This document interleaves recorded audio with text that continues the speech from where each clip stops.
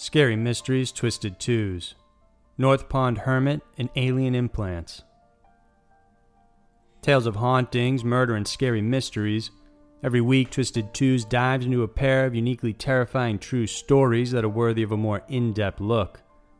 For this week, we focus on a mysterious hermit that haunted the woods of Maine and the scary idea of alien implants. Get ready for Scary Mysteries, Twisted Twos. Number 1. The North Pond Hermit. For years, urban legends circulated around Maine about a hermit living in its dense forests. But little did they know, the story was more than just a legend. It was something that was very real.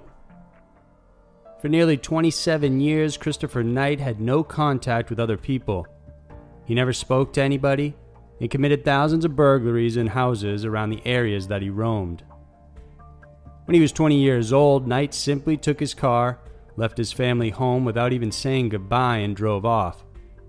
His road trip took him to Florida, and when he drove back, he passed by his hometown of Albion and continued north until he nearly ran out of gas. On that small dirt road, he took his car keys, placed them on the dashboard, reached for a tent he had never used before, and trekked into the woods.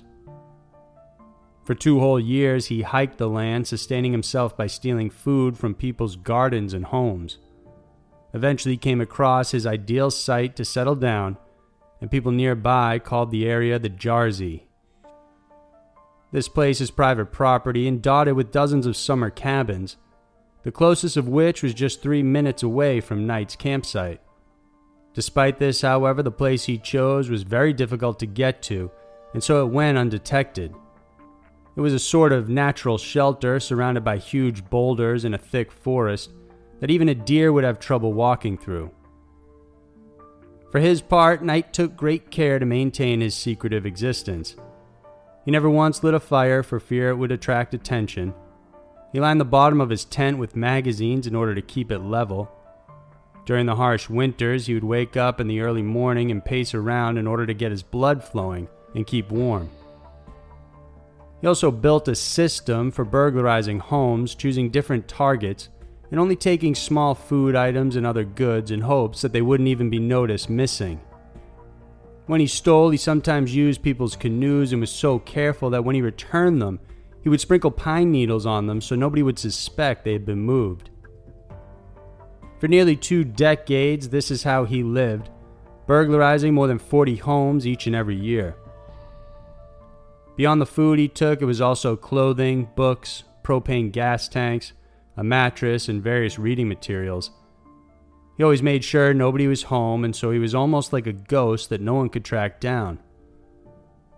While he always sought to never show himself, his robberies terrorized the nearby community nonetheless, disrupting their peace of mind. The unknown burglar became a legend in the surrounding towns and was then dubbed the North Pond Hermit.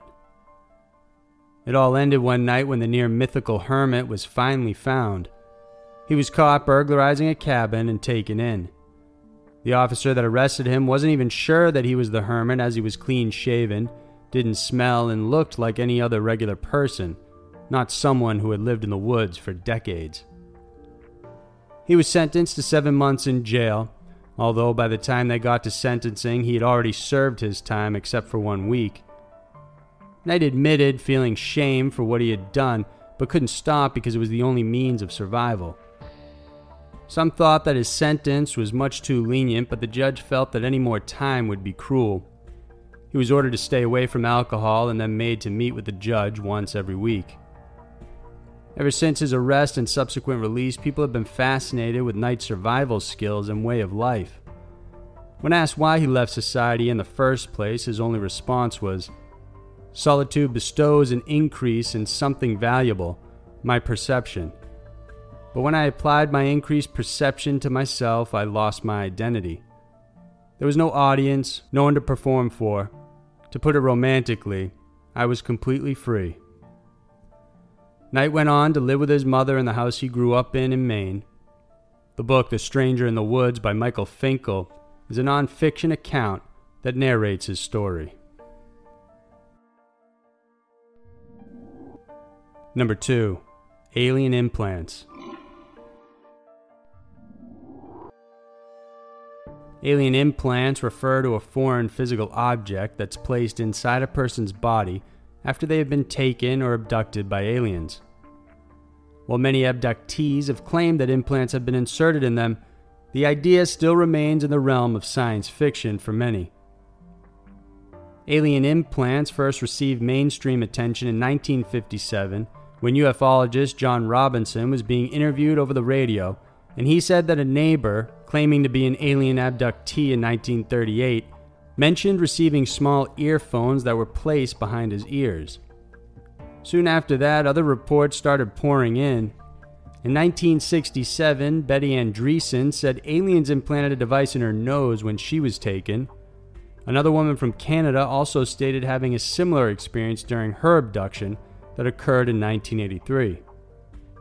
Roger Lear, a California podiatrist, tried to find proof of these so-called alien implants. When he first heard about the phenomenon, he was curious, but admittedly skeptical, but was anxious to find and study them. Even though it was an unusual move to get people, he managed to find subjects that were willing to undergo surgery in order to retrieve the implants. More than 10 subjects have reported having alien abduction experiences, and 2 of these were Pat Paranello, who was 47, and Mary Jones, who was 52. Through an X-ray, it was confirmed that there were unknown objects in these people's bodies. Pat had something embedded in the back of his left hand, while Mary had one in her left big toe.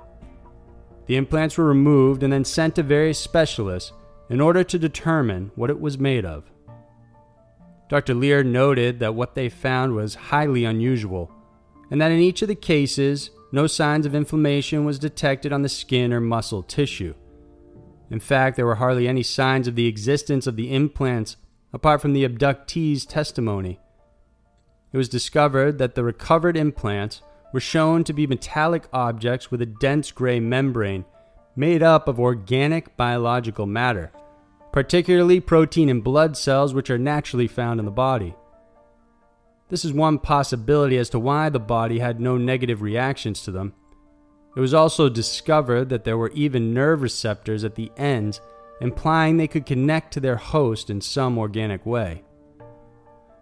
Precautions are being taken before proclaiming that these are actual alien implants. According to the study, further scientific analysis of the objects have to be done, along with various peer reviews.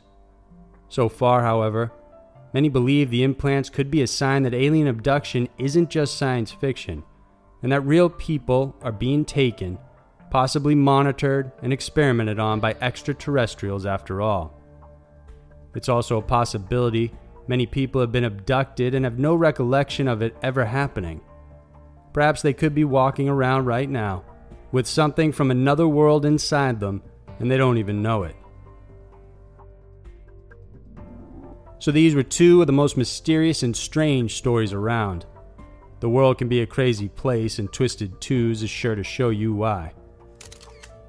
If you enjoyed this video, then please subscribe to our channel so we can bring you new, scary, and strange stories every single week. Thanks for watching. I'll see you soon.